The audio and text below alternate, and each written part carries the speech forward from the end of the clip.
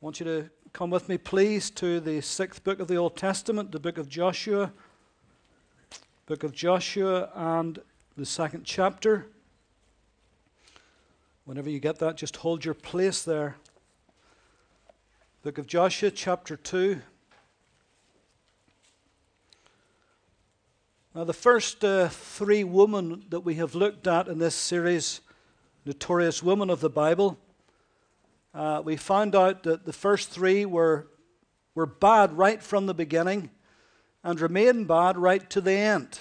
They started out bad, they ended up bad. In fact, there was no redeemable features in their lives that we could see. And thankfully, that not all of the notorious women of the Bible were like that. Some started out bad and ended up good. And this is one of the ones we want to talk about this morning, Rahab the harlot. She was one such woman who started out bad, but thankfully ended up good. And so this story especially has got a wonderful happy ending. You love happy endings, don't you?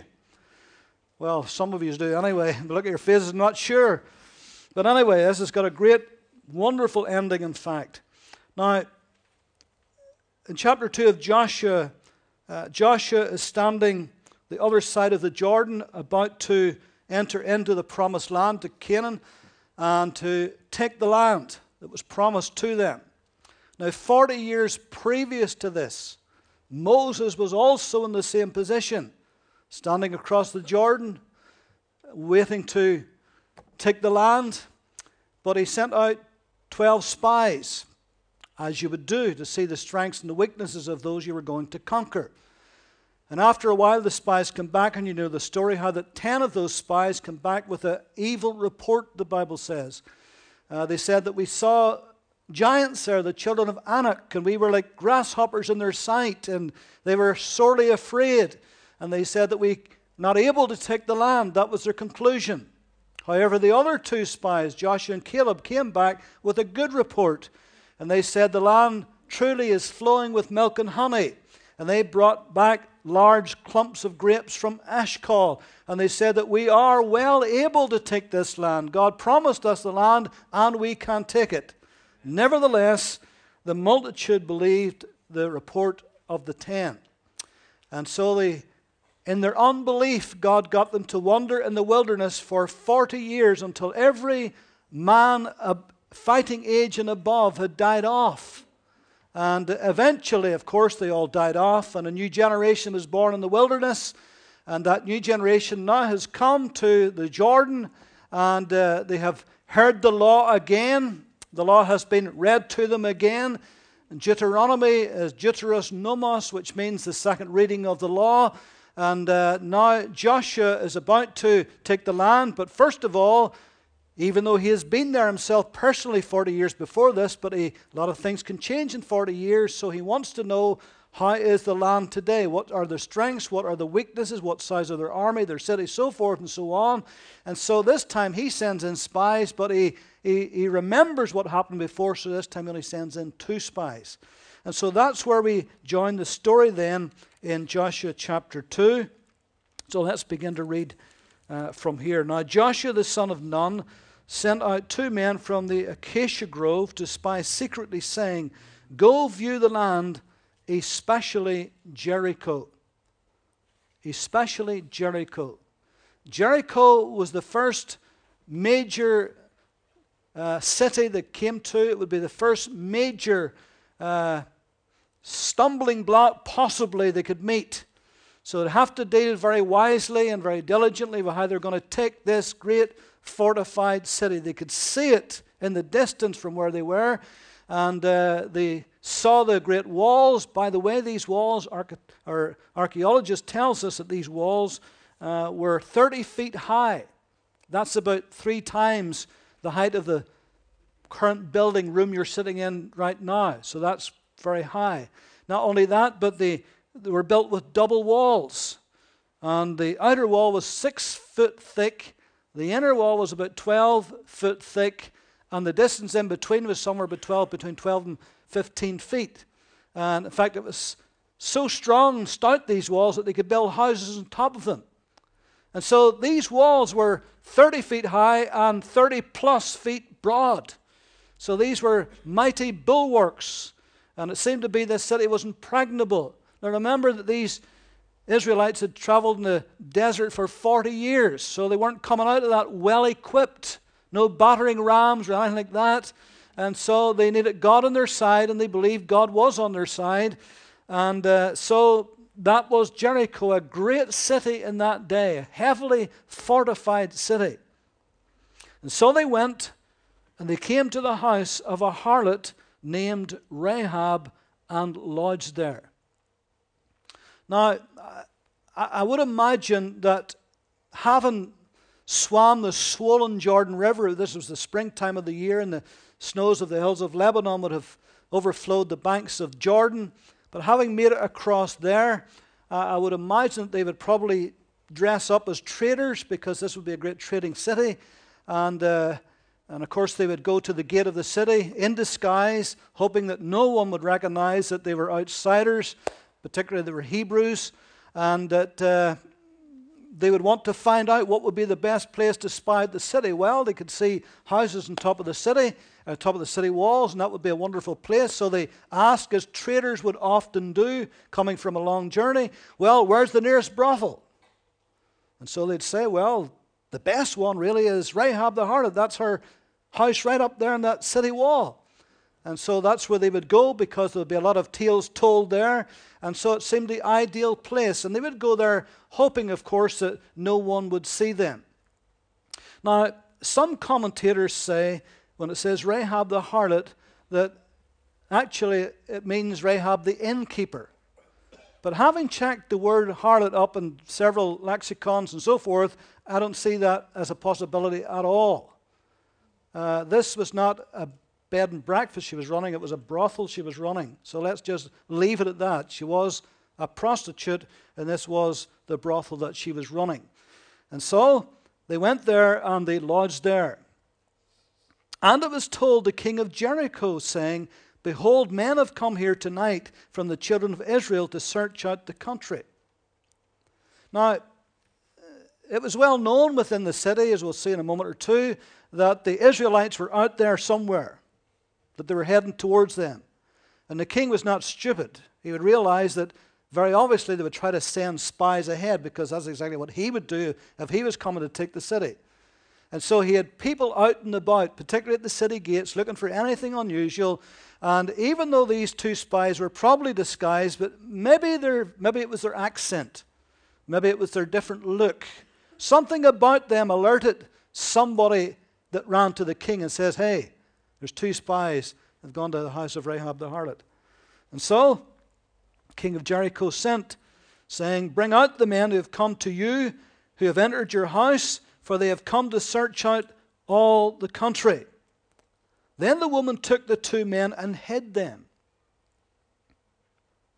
Now, here in this action, it's revealing something that's going on in the heart and in the life of Rahab the harlot. She didn't have to do this. In fact, this was a very dangerous thing to do. If she was found out doing this, this would be treated as treachery. And without question, she would be killed for being a traitor and being a collaborator with the enemy. So something had to be going on in her heart. And we'll see in a moment some of her thoughts, because she expresses them. But I think that whenever she met these two men, I think that immediately she began to see that these two men were not like any other men that had ever entered into her home. As soon as she saw these men, they were different, because she knew men, and she had absolutely no respect for men whatsoever. Why should you? Because she was only used and abused by men, probably for many, many years. And so, whenever she looked at these two men, they looked very different. They didn't look at her the way men looked at her. Whenever they looked at her, she didn't feel dirty. She didn't feel that she was something that to be used and abused. And probably they began to talk to her. And with the feelings that were already going on in her heart, she knew that something's going on here. And these men are entirely different. These are good men. These are not the usual men that would come into my establishment. And so something is stirring within her heart here. And I believe this was the work of God moving upon her heart. And so she took these two men and she hid them. And so she said, yes, the men came to me, but I did not know where they were from. And it happened, as the gate was being shut when it was dark, that the men went out. Where the men went I do not know. Pursue them quickly, for you may overtake them. But she had brought them up to the roof and hidden them with stalks of flax, which she had laid in order on the roof. Now, I don't want to spend any time on the ethics of the fact that she lied here. Now remember, this was a life and death situation for this woman. She did not want to betray them. But by not betraying them, she was risking her very life. Also, being a harlot and being a Canaanite pagan woman, she probably hadn't much compunction about telling lies. There's no big deal in that. So we have to understand the time and the position and the environment she was in. God doesn't actually criticize her for lying here. In fact, he commends her for her faith, as we'll see a little bit later on in her readings. However, she is very crafty, as we say. She's smart. She's no dozer. And she knows exactly how to handle men and what to say. And so she tells them this story. But notice where she hides them. She hides them up on the roof among the stalks of flax. Now, what does flax make? What do you make from flax? Pardon? Linen. And later on we read that she had a scarlet cord. So I wonder, was this something that she did as a day job? We know what her night job was. I wonder, was this her day job? Because this was the time of the barley and flax harvest, and she was drying it on her roof, probably to make some cloth and dye it, maybe to sell to some of her customers that would come in, these traders, and make some extra money on the side. If that is the case, it would be interesting, because you remember whenever the study of the other woman, the good woman of the Bible, how that we talked about Lydia in the New Testament, who was a seller of purple, who became the first Christian convert in Europe. Now, wouldn't it be interesting if this woman would be the first Gentile convert to Judaism if she was a seller of scarlet? Who knows? Just throwing it out there. Can't prove it. But anyway, that's where she hid them. Then the men pursued them by the road to Jordan, to the fords, and as soon as those who pursued them had gone out, they shut the gate. Now before they lay down, she came up to them on the roof, and she said to the men, now listen, this is one of the greatest confessions of faith you're going to find from anybody in the Old Testament. In fact, it's so good that it's spoken of twice in the New Testament by the writer to the Hebrews and by the Apostle James. So we need to listen carefully to what she's going to say here. And remembering who's saying this, a pagan prostitute. And yet God had reached down in his mercy and had stirred something of faith in her heart for her to be able to say what she's going to say to these two men. So she said, I know that the Lord, Jehovah Adonai, the one true and the living God, I know that the Lord has given you the land, and that the terror of you has fallen on us, and all the inhabitants of the land are faint-hearted because of you. For we have heard how the Lord dried up the water of the Red Sea for you when you came out of Egypt. That was 40 years ago, plus. So that story has percolated all the way down through history to her ears. She maybe heard it, I don't know, maybe at school, maybe it was part of that ancient history of other lands and other nations. But something about that story had triggered something in her heart, maybe even as a young person, and it's still there. And now that she knows the Israelites are coming to her door, it's stirred up again. For we have heard how the Lord dried up the water of the Red Sea for you when you came out of Egypt, and what you did to the two kings of the Amorites who were on the other side of the Jordan, Sihon and Og, whom you utterly destroyed. And as soon as we heard these things, our hearts melted. Neither did there remain any more courage in any one because of you. For the Lord your God, He is God in heaven above and on earth beneath. Now that is a powerful profession of faith in the living God. And God will take faith wherever He finds it, no matter where He finds it, and no matter in whom He finds it. And thank God this story is here. There's a lot of people out there, particularly in lands that are not familiar with the gospel, and God can work on their hearts. Do you know that right now in the Muslim nations, that God is coming to Muslims in dreams and in visions of Jesus Christ, and they're going to look out somebody to explain what this is, and they're getting saved. God is finding people all over, and He's stirring their hearts. So let's not limit God and how He does things. And so you can see there that here she is, knowing that this living God has sent His people to take her land, the land of Canaan. And she said, not only that, but everybody here knows it. Everybody here knows it.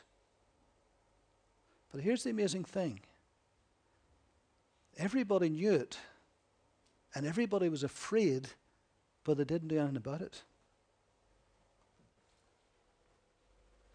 So knowing about Christ, knowing that one day He's going to come to judge this world, and not doing anything about it, it's not going to get you anywhere.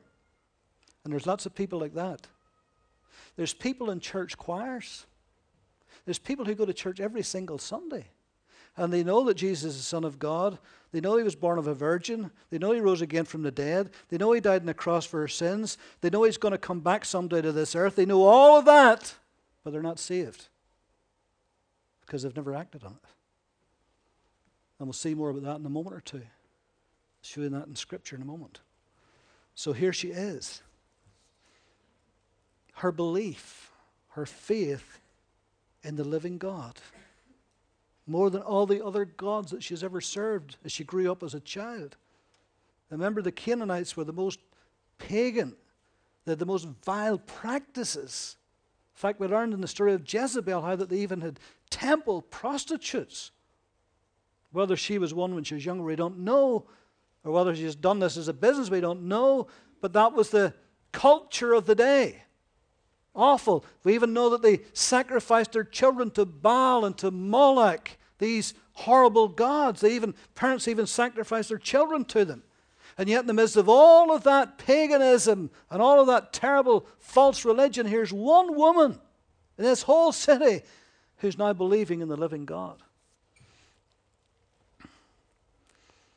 And not only that, here's what she says in verse 12. Now therefore, I beg you, swear to me by the Lord, since I have shown you kindness, that you will also show kindness to my father's house, and give me a true token. Make me a promise, and spare my father, my mother, my brothers, my sisters, and all that they have, and deliver our lives from death. Not only does this woman want to be saved, she wants her whole family saved. She knows, listen to me, she knows that the judgment of God is about to fall on her city. The midnight hour is about to be struck. She knows that with all of her heart. And she wants her family to be saved. Would to God that we as Christian believers, many of us for many, many years, wish we had the passion and wish we had the understanding and the desire to see our loved ones saved as much as this woman had. We believe Christ is coming back. We believe this world is set for judgment. We believe that with all of our hearts. It's going to happen, and it's going to happen soon. Sooner rather than later. But what are we doing about our loved ones? What are we doing with our unsaved loved ones? Do we talk to them? Do we even pray for them? Do we go to them? Do we witness to them? Well, you say, well, if it did, I don't know what they would think or what they would say. Listen, do you want them to go to hell? Do you want them to wait till the day of judgment comes and be lost forever? I don't think so. Well, somebody else might talk to them. Why should somebody else bother to talk to them? You don't want to talk to them. Say, David, you're been a bit hard this morning. You're hitting me right between the eyes this morning. Listen, they're lost. They're going to go to hell. A lost eternity forever, unless somebody tells them that the judgment of God is coming. Flee from the wrath to come, the Bible says. Well, how are they going to do that if they don't know it's coming? This lady knew it was coming. Not only did she want to flee from the wrath to come, she wanted her family to be saved too. And so her first concern is my family. She wasn't so much caring about the whole city as my family. That's what I want saved. I just work on my family. There's not much time left. She was thinking, I need to work on my family. And so the men answered her, our lives for yours. If none of you tell this business of ours, it shall be when the Lord has given us the land that we will deal kindly and truly with you. Then she let them down by a rope through the window, for her house was on the city wall, and she dwelt on the wall. I wonder how many people in that wall had a 30-foot rope underneath their bed. My guess is that's not the first person she ever let down over that wall. That'll be somebody's husband whose wife was coming up the ladder. Or maybe some politician in the city. Or maybe some city mayor or somebody. But she had that rope and she let them down over the wall. And she said to them, get to the mountain, lest the pursuers meet you. Hide there 3 days until the pursuers have returned, and afterwards you may go your way. And she's a smart cookie, this, isn't she? Smart lady. So the men said to her, we will be blameless of this oath of yours, which you have made us swear, unless when we come into the land, you bind this line of scarlet cord in the window through which you let us down. And unless you bring your father, your mother, your brothers, and all your father's household to your own home, so shall it be that whoever goes outside the doors of the house into the street, his blood shall be upon his own head, and we will be guiltless. And whoever is with you in the house, his blood shall be on our head if a hand is laid on him. And if you tell this business of ours, then we will be free from your oath which you made us swear. Then she said, according to your words, so be it. And she sent them away, and they departed, and she bound the scarlet cord in the window.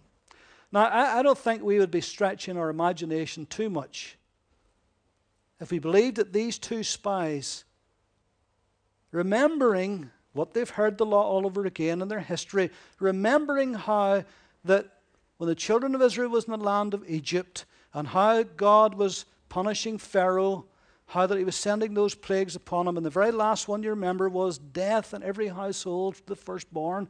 And how that God came to the children of Israel dwelling in the land of Goshen and says, listen, the death angel is going to pass over, but you take this lamb, you kill the lamb, and you put the blood of the lamb on the doorposts and lintels of your house, and stay under that roof, stay underneath the blood of the lamb, and if you do, the death angel will come and he'll pass over your house. Hence the meaning of the Passover. So no doubt in my mind that that's what they remembered, and that was the best thing they could give as an illustration to her and say, hey, listen, put that scarlet cord, get it outside your window, so that whenever we come, we'll look up and we'll see that cord, and that'll be a sign of the blood, and you're underneath the blood, you'll be saved. And every one of your family will be saved, but they have to be underneath the blood. Do you get the message? It's the only thing that's going to save us, isn't it? It's the only thing that's going to save our family. And each individual one of them had to be under. They had to be responsible to come under that roof. Now, I can imagine that Rahab would go to their family. This wasn't the family home. This was her brothel. I could imagine she would go to her father, her mother, her brothers, her sisters, her nephews, her nieces, her cousins, her uncles, her aunts, her grannies and grandas. She'd go around all of her extended family, and one by one she'd sit them down and tell them, now listen, judgment's coming. Got to flee from the wrath to come. It's coming, and it's coming fast. I've met these two men. I tell you, this is for sure. This is going to happen. And the only way you're going to be saved is getting underneath this bloodline here. You got to get underneath the cord, the scarlet cord. You got to get to my house. It's the only way you're going to be saved. Now, they could have laughed at her. They could have said, well, hey, listen, are you going to listen to you? Look what you've done with your life. You're a right mess. Look at you. You're embarrassment to the whole family. They could have made all kinds of excuses. They could have said, you're mad. You're nuts. Look at our city. 30-foot walls, 30 feet wide. Who's ever going to take this city? They could have made every kind of excuse underneath the book, but they didn't. Somehow she persuaded them. Somehow she persuaded them. Now, whenever we go to our loved ones, it needs more than just us talking to them. It needs the Holy Spirit, doesn't it? So we need to pray for the Holy Spirit. We talk to them, we'll open up their eyes, and they will see what's going to come. And so that's what she did. And that's what they did, thank God. Did you notice where they said that you've got to put the cord out the window in full public view? Christianity is a private thing, but it's not a personal thing. Sorry, it's a personal thing, but it's not a private thing. It's very personal. Each one of us has got saved. We've come different ways. We have a different testimony. It's personal to us, but it's not a private thing. We've got to share it. This was on the window where everybody could see. Now, not everybody could understand why it was there, but it was on the window to be seen. Our testimony, our life as believers has got to be seen. There's got to be a scarlet cord on our window. We can't hide our light under a bushel. We can't wait to see if somebody's going to guess are we saved or not saved. We've got to have our life living in such a way they'll know there's something different at that, and they'll be interested to find out because the scarlet cord will be on our window. Amen. And then they departed and went to the mountain and stayed there 3 days until the pursuers returned. And the pursuers sought them all along the way, did not find them. So the two men returned, descended from the mountain and crossed over. And they came to Joshua the son of Nun and told him all that had befallen them. And they said to Joshua, truly, the Lord has delivered all the land into our hands. For indeed all the inhabitants of the country are faint-hearted because of us. Now, before we move on, and because of time, you can just, for those of you who take notes, Hebrews 11:31, the writer to the Hebrews, be it Paul or whoever, uses Rahab as an example of faith. Isn't it interesting? In that great faith chapter, the great hall of fame of the faith of the ancient believers, isn't it interesting that there's only two women mentioned by name, Sarah, wife of Abraham, and Rahab the harlot? So the writer of the Hebrews recognized that her faith was something that needed to be shown. And not only that, then when you go to the book of James 2:25, you see that the Apostle James uses Rahab as an example of works. Because he's talking about, faith without works is dead. So if you say you got faith, then I'm saying, well, I want to see it. So let me see how it works in your life, and then I'll believe you got faith. So the writer of the Hebrews and the writer to Apostle James, they're not at loggerheads over faith and works. One's talking about the root of faith and one's talking about the fruit of faith. All right? And the two's got to go together. Because faith without works is dead. James is absolutely right. And so they find it in this example of Rahab the harlot. And that same example ought to be in our lives. If we say we have faith in Christ, well, then there's got to be some outworking of that, hasn't there? There's got to be some example in our lives that we have faith in Christ. There's got to be good works come out of that. It flows from our faith in Christ. So moving on quickly. In chapter 3, Israel crosses the Jordan. In chapter 4, they lay the memorial stones so that another generation will be reminded of what happened. In chapter 5, this second generation all now has to be circumcised. And then, by the time you come into chapter 6, now they're ready to take the land. But notice what it says. Now Jericho was securely shut up because of the children of Israel. Now again, some commentators, and I don't know where they get this, it's a bit fanciful, they believe that whenever the children of Israel, when they're marching around this city, that the people of Jericho was on the wall shouting at them and laughing at them, pointing at them, making fun of them. I don't believe that for 1 second. Not because of what Rahab the harlot said. These people, their hearts are melting in fear because of you. And the city was shut up. So that they were genuinely afraid of what was coming. And the Lord said to Joshua, see, I have given Jericho into your hand, its king and the mighty men of valor. And then he told them what they were to do. You shall march around the city, all you men of war. You shall go around the city once. This you shall do 6 days. And the 7 priests shall bear 7 trumpets of ram's horns before the ark. But the 7th day you shall march around the city 7 times. And the priests shall blow the trumpets. And it shall come to pass when they make a long, loud blast with the ram's horn, then you will hear the sound of the trumpet, that all the people shall shout with a great shout. And the wall of the city will fall down flat. And the people shall go up, every man straight before him. So there was the strategy. Didn't sound a very good strategy militarily, but this was from the Holy Spirit. And Joshua knew he had heard the voice of God and that this would work. And even though it didn't look right, and perhaps didn't feel right to those marching around, those soldiers, but it was right. I wonder when this was happening, I wonder was Rahab and her family looking out the window? Huh? I wonder was she said, "I make sure that rope's out. You make sure. Don't, hey, children, get away from that rope. Come on. Leave that rope alone. Don't swing on that rope." She was very careful. And I wonder they all looking out the window. And I wonder did the 2 spies, because they were so, I wonder when they marched around, did they look up and say, look, there's the cord. But anyway, they're marching around. Verse 15, it came to pass in the 7th day that they rose early in the dawning of the day and marched around the city 7 times in the same manner. And on that day only they marched around the city 7 times. And the 7th time it happened when the priest blew the trumpets that Joshua said to the people, shout, for the Lord has given you the city. Now the city shall be doomed by the Lord to destruction, it and all who are in it.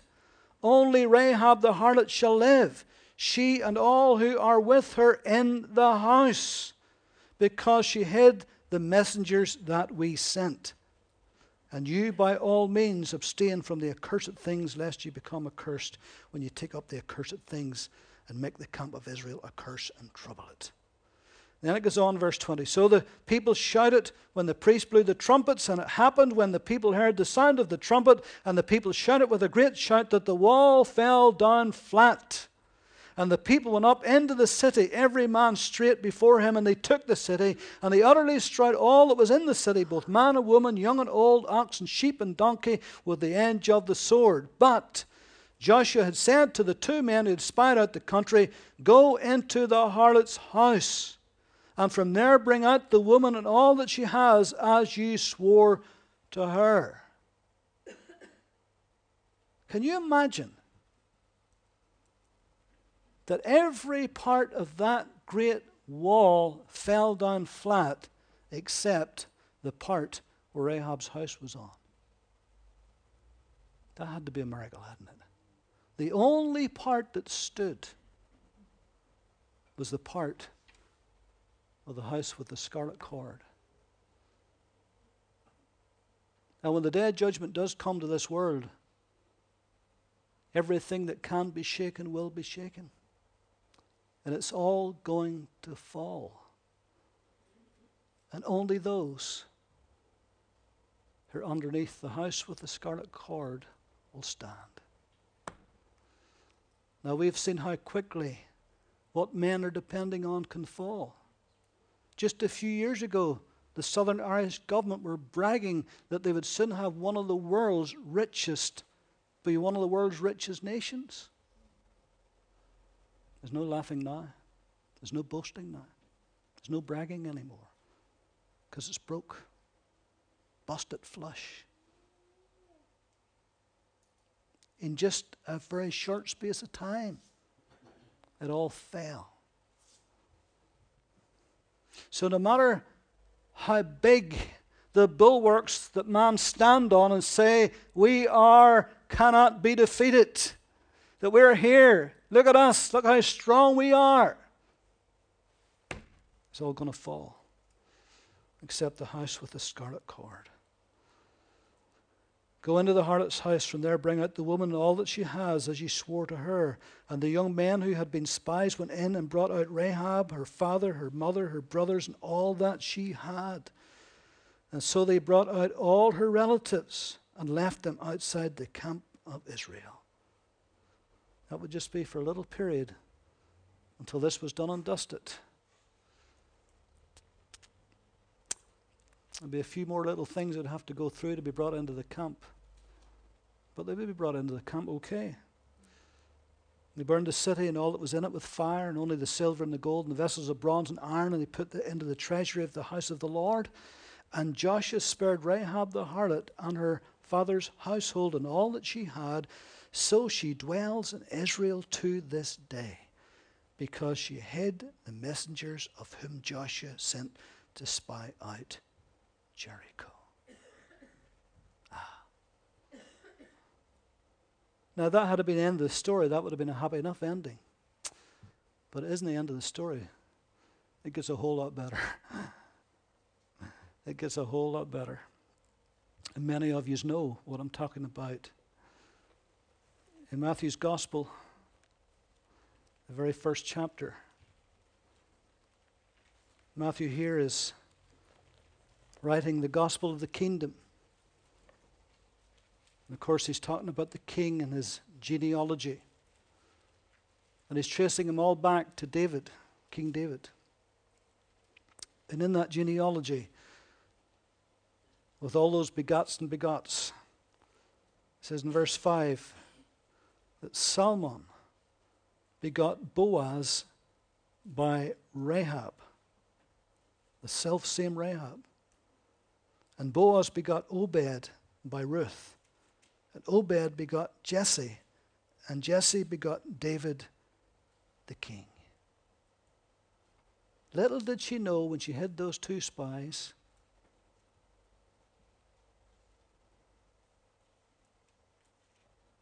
that her great, great, great grandson would be the king of Israel, greatest king that Israel ever had, and that she would be in the lineage of Christ. That God would honor her far above anything she ever could imagine. Now, Salmon. In 1 Chronicles 2:11, you don't need to turn to this, but Salmon there is called Salma, but it's Salmon. And it says that he was the son of a prince of Judah. Now, we can't say for sure because we don't know. It'd be lovely to think that he was one of those two spies. That would be nice, wouldn't it? That would be very romantic, wouldn't it? But we don't know that for sure. But what we do know for sure was that he was a son of a great prince. A man of sterling character. A very wealthy man. And somehow or other, he met Rahab, having heard all the story, and fell in love with her. And irregardless of her black, dark past, he took her to be his wife. And from that union, a little boy was born called Boaz. And Boaz grew up to be a very, very wealthy man indeed in his own right. We're almost finished. You know the story in the book of Ruth, how that Naomi and her husband Elimelech, her two sons Mahlon and Chilion, how they went to the land of Moab because there was famine in the land of Israel. There's no bread in Bethlehem, the house of bread, no bread in the house of bread. And so they were destitute. They went to Moab, and when they went there, her two boys married two Moabite ladies, Ruth and Orpah. And in the process of time, her husband Elimelech died, her two sons died. And then she heard there was food back in Israel, and she wanted to go back. And she was angry and she was bitter because she felt God had forsaken her, had let her down, all the rest of it. Her name means pleasant. Naomi means pleasant. She went back. She says, don't call me pleasant. Call me Mara. Call me bitter. I'm bitter because God let me down. When she got there, you remember how Ruth came back with her? She tried to dissuade her to come back, tried to dissuade both of them. Orpah stayed with her family, back to her gods. Ruth says, no, I'm going to follow you, and your God will be my God, and so forth. Where you die, I'll die, thereby I'll be buried. Wonderful statement. Whenever they got there, they were penniless. So part of the law in those days was the law of kinsman redeemer. If a man died and he was bereft of any family, there was nobody to carry on his name, that his widow could go to a near relative of his, a brother or someone, an uncle or whoever, or the nearest relative, and if they were single, and if they could afford it, to redeem them, to buy them back, to marry them, and to maybe, if they had sold some land that was her husband's, to buy that land back, because land was very important in those days.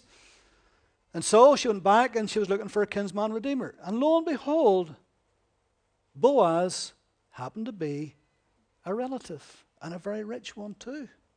So old Naomi match made Ruth with Boaz. And if I get into the whole story, you'll find then that, let me read just Ruth chapter 2, a couple of verses. There was a relative of Naomi's husband, a man of great wealth of the family of Elimelech, whose name was Boaz. So Ruth the Moabitess said to Naomi, please let me go into the field and glean heads of grain after him in whose sight I may find favor. She said, go, my daughter. Then she left and went and gleaned in the field after the reapers, and she happened to come to the part of the field belonging to Boaz, who was of the family of Elimelech. Now, you know how then that Boaz, Ruth caught his eye, and she made inquiries, who is this young woman? And he made special provision for her with the reapers, because any unreaped grain was to lie there for the poor to come along after the reapers up the furrows, and they could get them and catch them in their little apron. So he says, make sure you put some handfuls of purpose, deliberately put some extra grain there so that this young girl will get them. And so something was stirring in his heart. He was falling in love, and she began to realize that, and she told Naomi, and Naomi says, wonderful. Come on, let's get to it. He's a rich relative. So you pop the question, as it were, tell him to be our kinsman redeemer. And that goes down into chapter 3, and so way down in verse 8. Now it happened at midnight that the man was startled and turned himself, and there was a woman lying at his feet, and he said, who are you? So she said, I am Ruth, your maidservant. Take your maidservant under your wing, for you are a close relative. In other words, hey, marry me because you be my kinsman redeemer. Then he said, blessed are you of the Lord, my daughter, for you have shown more kindness at the end than at the beginning, in that you did not go after young men, whether rich or poor. And now, my daughter, do not fear. I will do for you all that you request, for all the people in my town know that you are a virtuous woman.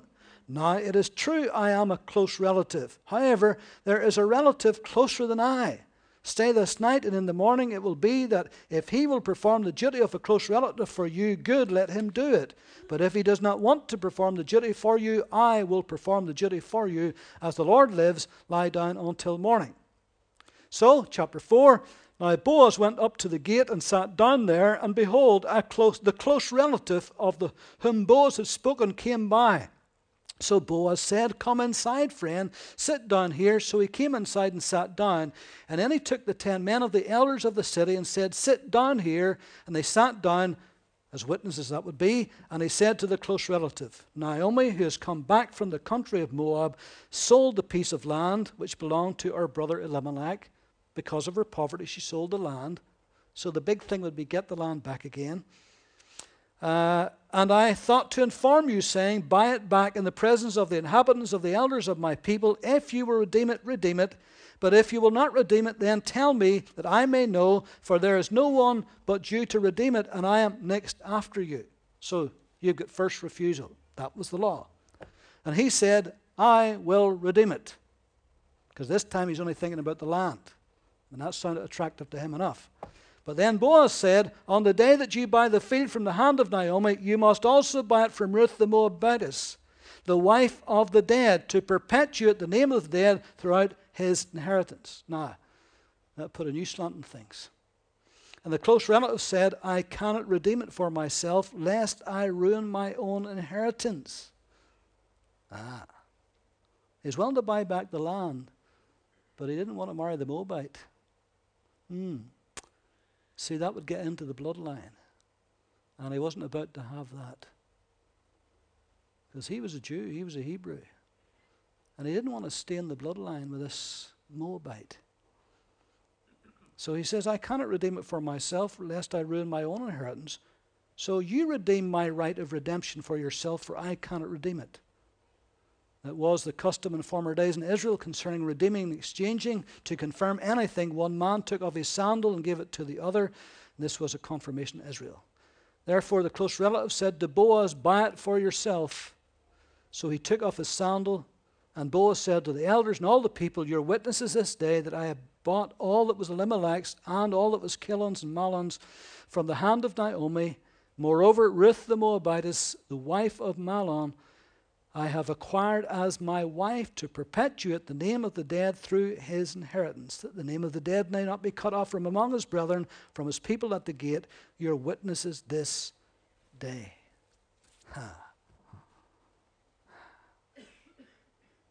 Now, isn't this interesting? Boaz had absolutely no qualms whatsoever about marrying the Moabite, because his mother was a Canaanite. And she'd been a harlot. And he knew her history. And he knew how godly and good she had turned out as a mother. All of his life, she only ever was godly and good. So he overlooked all of that and said, this is a virtuous woman. Even though she's a Moabite, she's a virtuous woman. And she's following the true and living God. I'll marry her. Isn't that nice? You see? And you know, God was not averse about allowing Rahab the harlot to be in the genealogy of his son. Remember he told the story about the woman at the well, the Samaritan woman? And how Jesus' disciples, they didn't even want to go into Samaria. But Jesus no qualms taught the Samaritan woman at all, whatsoever. Whether Jew or Gentile, no matter what the history was, he reached out to all men and all women. And so they got married. And they had a little child called Obed. And then Obed grew up, he got married. He had a child called Jesse. Jesse grew up, he got married. Of course, they had more children than this. And then his seventh son was David. And Jesus Christ is David's greater son. And it all began with a harlot. And faith rose up in her heart to follow the true and the living God. Isn't it wonderful? Isn't it great that someone with such a history could end what was such a glorious future? Isn't that good? So, irregardless of your history, in Christ you can have a wonderful, glorious future. Because when you come to Christ and your sins are forgiven and you're washed in the blood of the Lamb, as far as I'm concerned, your history is history. Is history. It's gone. I'm a new creature in Christ. All things have passed away. All things have become new. My name's in the book of life. That's a great future, isn't it? So all of you in Christ, regardless of your past, you've got a glorious future ahead in Jesus. You've got all eternity in Christ to enjoy this wonderful inheritance we have in the Savior. Amen? Let's pray.